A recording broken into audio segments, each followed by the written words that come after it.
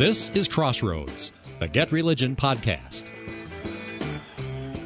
Since Southern Baptists have always allowed disagreement on doctrines including the essential doctrines of salvation, why should this one issue cancel our fellowship? In 2013, when the Calvinists were under fire, Baptists agreed to disagree and the split was averted. Now, 10 years later, will we treat egalitarian Baptists with the same grace we showed the Calvinists? It's a matter of biblical commitment, a commitment to the Scripture that unequivocally, we believe, limits the office of pastor to men. It is an issue of biblical authority. It is one that has actually led to the unity of the Southern Baptist Convention, as Southern Baptists have gone forward with an issue of clarity here, which has greatly made our doctrine and order a matter of unity and harmony. That's Rick Warren, formerly of Saddleback Community Church, and Dr. Albert Mohler, president of Southern Baptist Theological Seminary, debating Tuesday at the annual meeting of the Southern Baptist Convention. The convention had since gone on to prohibit the ordination of women, and then, by an overwhelming margin, to confirm the ouster of Warren's church over the ordination of women. Greetings and welcome to Crossroads with Terry Mattingly. I'm Todd Wilkin. Thanks for tuning us in. Terry is Senior Fellow at the Overby Center for Southern Journalism and Politics at the University of Mississippi. He's founder and editor of Get Religion, author of the weekly On Religion column for the Universal Syndicate, and the book Pop Goes Religion. Terry, welcome back. Glad to be here. So the SBC voted against the ordination of women in several forms today. That's news. What's the bigger issue behind the headlines? Well, it's something that we discussed last week, and I know it's rare for us to come back to the same subject twice, but in this case we have a major, national level news event kind of affirming some of what we talked about last time. I think you alluded to the fact that there were multiple actions today on the subject of the ordination of women, and that's true. And what we're trying to figure out now, and what I think Southern Baptists will be attempting to figure out in the next year or two, is the connection between the two. First of all, the Southern Baptists strongly affirmed the 2000 update of the Baptist Faith and Message, which is a confessional statement, but throughout history, Southern Baptists have kind of agreed to disagree on what the power of that confessional statement was, and in particular, about whether or not you could use the structures of the National Church Convention. And once again, I remind our listeners, the Southern Baptist Convention is not a denomination per se that exists all year long. It's a convention of independent churches. It meets and does business once a year at its national convention, and it then elects an executive committee which can carry on with certain types of business authorized by the convention, as opposed to, say, a Methodist or a Lutheran structure that has an actual formal chain of authority, and this denomination exists all year long. This is something that's hard to grasp about Baptist life, and we'll come back to it here in a minute. But what's really interesting today, and this is a trend we've seen in recent years, in addition to affirming what the Baptist Faith and Message statement says, and affirming that the executive committee was right for removing Saddleback and another church, and some others simply decided to go ahead and leave and didn't fight the decision. Instead of just kind of affirming the executive committee, this is what they did, they also passed a resolution written by a Baptist pastor, Mike Law of Virginia. They amended the SBC Constitution. Now, that's different than having a confessional statement. They amended the SBC Constitution to further restrict women's roles. The New York Times edits this down to saying, by stating that a church can be Southern Baptist only if, quote, it does not affirm, appoint, or employ a woman as a pastor of any kind, unquote. Now, anyone who listened to our discussion last week will know, once again, the word pastor there is controversial. What does that mean? Is a pastor the same thing as an ordained person? We can come back to that later. But here's the bigger point. I would argue that the Southern Baptist Convention at this meeting formally, or at least clearly, crossed a line from one form of Baptist life into another. And both of these forms have existed for a long time. There are hundreds of different ways of being a Baptist, if not thousands, when you get into tiny conventions, massive numbers of independent churches that in some ways prefigured the non-denominational churches of our day. Trying to define the word Baptist is just impossible. But there definitely are Baptists who believe no creed but Christ, nothing but the Bible.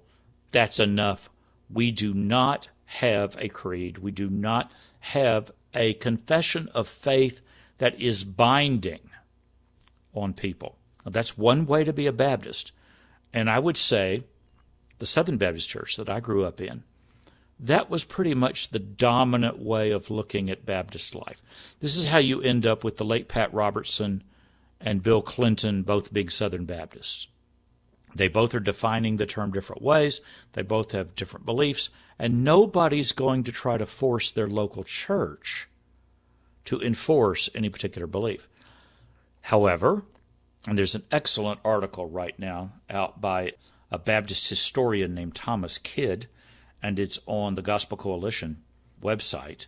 If people want to look it up, the headline is Confessions of Faith and the Baptist Tradition. Kidd notes that for centuries there are many, many examples of Baptist bodies that had doctrinal confessional statements. Now, here's the interesting question, and I'll throw this at you and then kind of duck, because I can imagine any Baptist listening to this would just cringe at the thought. What's really interesting to me is not whether this confessional statement is a kind of creed.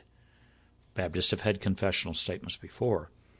The effort to amend the SBC Constitution, for reasons we can discuss and I'll be glad to enumerate, are they beginning to create a form of canon law, an actual legal set of specifics that Baptist churches must obey certain doctrines and certain practices in order to be Baptist? So confessional statement, a lot of precedent for that throughout history, but why do you need to add it to the Constitution to make sure that it's extra clear that certain things will not be tolerated? So I think the Southern Baptist Convention has crossed a line here, and what's fascinating to me is whether or not they now, I don't know what you would call the Baptist version of canon law.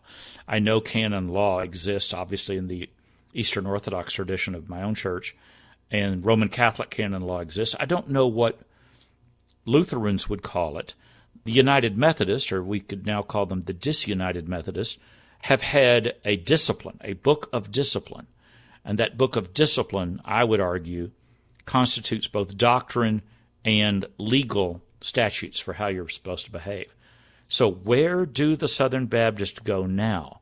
And will the creation of this legal structure for Baptist life, a legal structure to defend doctrine and behavior, will that continue? Will it expand? What else will it be applied to? Here we go. You mentioned the New York Times. What did you make of the coverage there in the paper of record?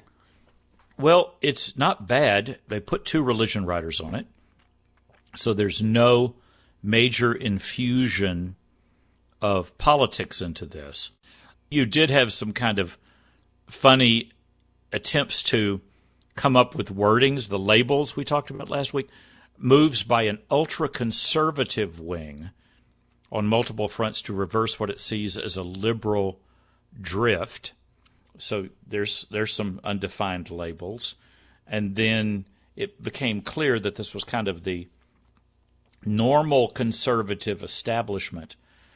What was fascinating to me is two things about the New York Times report, and then I think we really should pay more attention to an excellent report from Religion News Service written by two veterans when it comes to covering Southern Baptist life, Adele Banks and Bob Smetana.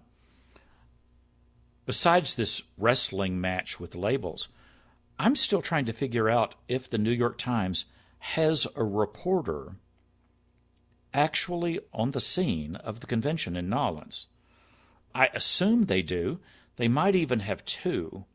But when it comes time to deal with what I think was the most important thing that happened at the convention, which is this attempt to, and now the successful attempt to amend the Constitution, to clarify something at the level of the Constitution of the convention. They quote Mike Law, and let me read this and see if you can pick up the subtlety here. Mike Law, a Virginia pastor, proposed amending the SBC Constitution to further restrict women's roles. Now, that has passed now, by stating that a church can be a Southern Baptist only if it, quote, does not affirm, appoint, or employ a woman as a pastor of any kind, unquote. A website that has been promoting his proposal in the months leading up to the meeting in Louisiana warned that, quote, this issue has become a canary in the coal mine for many denominations. Mr. Law compiled a list of more than 700 people who are pastors in Southern Baptist churches, including women serving in roles like children's pastor and women's pastor. His list and others and another published last week have circulated widely. Now, did anything, if they're on the scene in Nolens covering this event, was there anything in that passage that struck you as interesting or strange? I'm not sure. What was it for you? Why not quote the man? Don't you assume he's there? He's at the convention. If you're at the convention, why not actually interview one of the leading conservatives of the convention when it comes to this issue? I assume he's there. Now, if they asked for an interview and he refused to be interviewed by the New York Times, by all means, mention that. Mike Law declined to be interviewed for this article to clarify his views or whatever. Why quote one side of the argument with voluminous quotes from people who are speaking there or attending, and why not quote the other side by actually interviewing them? I found that to be kind of a journalistic clue as to who the New York Times is getting their material from, who they're sourcing their article with, and obviously they should be talking to people surrounding Rick Warren. They should be talking to the SBC Women in Ministry. They should be talking to people on that side of the issue. The question is, on the other side of the issue, why settle for things that were either broadcast, things they might have been able to get off the web, watching the convention by streaming? If you're there, and the most important thing that happens is this resolution, more than a resolution, a motion to amend the Constitution, why not talk to the man who wrote it? Why just quote his website? I mean, is he, like, contagious or something? So, Terry, you wanted to return to this RNS piece by Adele Banks and Bob Smetana. What else did you find in there that was commendable? Oh, it's a very strong report, in my view. You can tell these are people who have been covering Southern Baptist Convention for a long time. In fact, Bob Smetana actually worked at one point for an agency linked directly or indirectly to the convention itself. I thought they did a very good job of spotting some of the key remarks that showed kind of where this could go next and things. I'll give you one or two examples. I mean, obviously they quote the Moeller and Warren thing. Here's an interesting distinction. Another thing that happened here, and this could have been a big story, but it ended up being kind of just a dud from the viewpoint of the press. The SBC president, Bart Barber, who's considered a part of kind of the conservative establishment, as opposed to whatever this renegade right-wing, I just used right-wing, I shouldn't have done that, this renegade ultra-conservative, maybe that's the wrong label, the more conservative wing of the church. Barber had a really insightful quote in the midst of the debates about this, and I want to read this to our listeners. This is, again, to credit them, Adele Banks and Bob Smetana's piece. Newly re-elected SBC President Barber appeared before the outcome of the votes were announced to urge an appropriate response. Quote, "I believe in the sanctity of marriage, but I know sometimes in our churches people wind up in biblical divorce," he said. "But we don't throw divorce parties at our church, okay?" After Baptist responded with applause, he added, "And whatever the results are, I'm asking you, behave like Christians, okay?" Well, the image of divorce is interesting in the sense that obviously Baptists don't have, at this point, any sort of developed doctrine on what divorce has to do with Christian fellowship or whatever. I mean, there isn't a Baptist doctrine of divorce that would parallel the Roman Catholic teachings on divorce, just to name an example, because I'm trying to remember who it was, but at some point during this event, somebody, it might have been Moeller, who simply stated that, there are other churches who have teachings on who gets ordained and who doesn't get ordained, etc., and now the Southern Baptist Convention has teachings on it. Well, yeah, the Roman Catholic Church has centuries to millennia of teaching on what it means to be a priest. What's fascinating now is whether we're going to see debates within the Southern Baptist Convention, not just about whether women can be ordained, but what are the actual doctrines associated with ordination, standards, what does it mean to be a pastor? And ordination has been applied to a lot of things in Baptist life in recent decades, that it's simply you don't see it in other denominations. So you ordained hospital chaplains. What's the status of a woman who was ordained as a hospital chaplain at an institution, but is not a pastor, is not even on a church staff? What about a counselor? What about a licensed clinical counselor who is also a pastoral counselor and may not be on the staff of a church but has been ordained by a church? Well, she may not be a pastor. Is she enough of a pastor for that church to be thrown out for ordaining her? I still think there are issues there to be settled, but I'm really intrigued now to see if there's going to be much more open debate about, okay, what are Baptist teachings about the meaning of ordination? Have they developed now something that kind of begins to hint at a kind of a sacramental concept of being a pastor? And if so, obviously Southern Baptists don't have a sacrament of the Eucharist. They don't consider baptism to be a sacrament. They consider it to be a sign, a symbolic action representing what God has done in someone's life.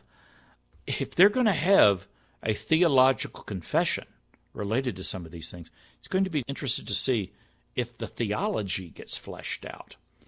That's the two things that struck me in the RNS piece. But then one other thing. Rick Warren is quoted, apparently from an interview with RNS there, in which he says, they can't hurt me. And then he noted that Saddleback will still be a part of its local Baptist Association and the California Baptist State Convention. When I read that sentence, that reminded of something that was said to me decades ago by a famous Baptist on the left side of the convention, maybe the way left side of the convention, a famous activist named James Dunn. And about the time the Southern Baptist Civil War started, I asked him, at some point, do you think Southern Baptist churches will get thrown out of the SBC for this, that, or the other? He was the head of the Christian Life Commission in Texas, an old agency from which, frankly, my family has connections. And Dunn said, well, that's the thing about Baptists. We're kind of like a bumblebee. When you look at a bumblebee in terms of physics, nobody can figure out how it flies. But obviously, a bumblebee can fly. And he said, Baptists are like bumblebees. And we don't know how we fly, but we do. And he was saying that because he said it's really hard to get thrown out of Southern Baptist life. Because will you stay in your local Baptist association? Will you be kicked out of your state Baptist convention, as well as being kicked out of your national Baptist convention? So what we could end up here a little bit is kind of doctrine by zip code. I mean, in some of the states that have a larger percentage of quote-unquote moderate Baptists, the kind who have been ordaining women now for decades, states like North Carolina, Virginia, Georgia, to some degree Texas, will churches like Saddleback just simply say, okay, we're cutting our ties to the Southern Baptist National Convention, but we're going to stay in the Southern Baptist Convention of California, the Alternative Baptist Convention of Texas. There are two state Baptist conventions splitting over issues like this.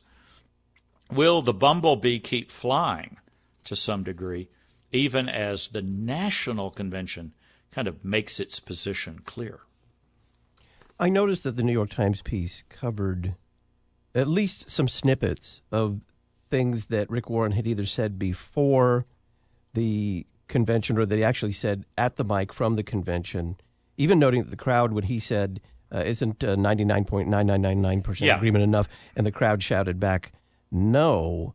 Did they cover anything of what was obviously a response from Dr. Albert Mohler from the mic? Well, no, apparently not. I'd have to go back. I haven't memorized that article, so I would hate to be quoted and prove out to be wrong. But no, they're much more interested in the Warren side of the debate.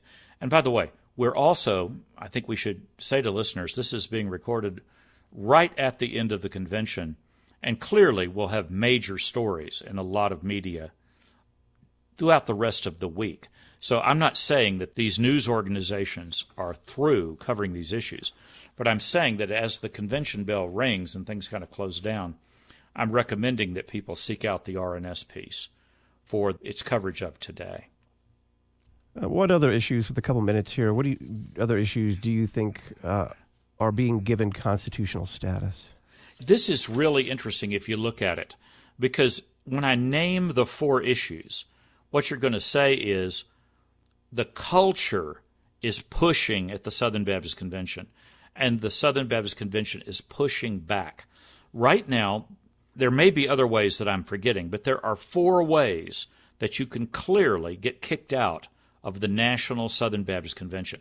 And we saw two of them in action again, and we've seen one or two in recent conventions. You can be kicked out for blatant racism.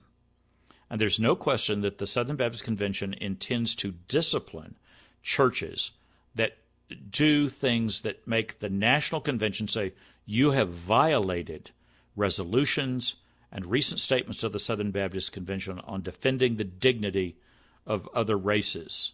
And so racism has definitely become constitutional in status, and churches have been removed. Now, in this convention, once again, we saw that cooperating with the Southern Baptist Convention in its still evolving attempts to fight sexual abuse, it's very clear that that now has constitutional status. If you don't cooperate with us on sexual abuse, we will kick you out. Third, ordination of women. We've talked about that now. That's now been added to the list. And in recent years, we've also seen that efforts to affirm the LGBTQ plus cause in whatever way, gay deacons, statements by your local congregation affirming gay rights, anything that affirms sexuality outside the traditional Christian understanding of marriage, you can get kicked out for that. Now, I may have missed one, but those are four issues that now have constitutional status in this emerging kind of Baptist church law, more than just confession, law. And the other thing that we'll have to watch for is they're still clearly trying to decide what it means to say that a church closely identifies with the Baptist faith and message. I mean, what are the trigger mechanisms that wave flags that you're in trouble with the Baptist faith and message confessional statement? Besides the four I've just listed, it'll be interesting to see if the debates about what closely identifies means at what point do they really have to start fleshing that out? And that drives Baptists crazy because of this long history of no creed but Christ, nothing but the Bible. But as Thomas Kidd says in his article for the Gospel Coalition, everybody knows that people have tried to agree on just the Bible for years, and they can't pull it off. At some point, you have to set some legal limits and policy limits on who's in and who's out. So that's where we go from here. With only a minute here, the U.S. Conference of Catholic Bishops began meeting in Orlando, Florida today. What should we be looking for in the news coverage? I would say, once again, sexual abuse keeps going on and on. I think it'll be interesting. I expect reporters who go in the hallways to start talking about, we've had another threat to the health of the Pope. Who do you think will be the next Pope, et cetera, et cetera? And then you have one more inevitable. What about the latest stuff by Joe Biden? What about that wild scene for Pride Day on the lawn of the White House? What about kind of the status of Joe Biden as a Catholic? And, oh, by the way, can we agree that Ron DeSantis is a Catholic or not? People are even arguing about that now. Terry Mattingly is Senior Fellow at the Overby Center for Southern Journalism and Politics at the University of Mississippi. He is founder and editor of GetReligion, author of the weekly On Religion column for the Universal Syndicate, and the book Pop Goes Religion. Terry, thanks. Glad to be here. I'm Todd Wilkin. I'll talk with you next week. Thanks for listening to Crossroads with Terry Mattingly. Crossroads is a production of GetReligion, part of the First Amendment projects at the Overby Center at the University of Mississippi. If you appreciate this podcast, please make a secure, online, tax-deductible donation at GetReligion.org.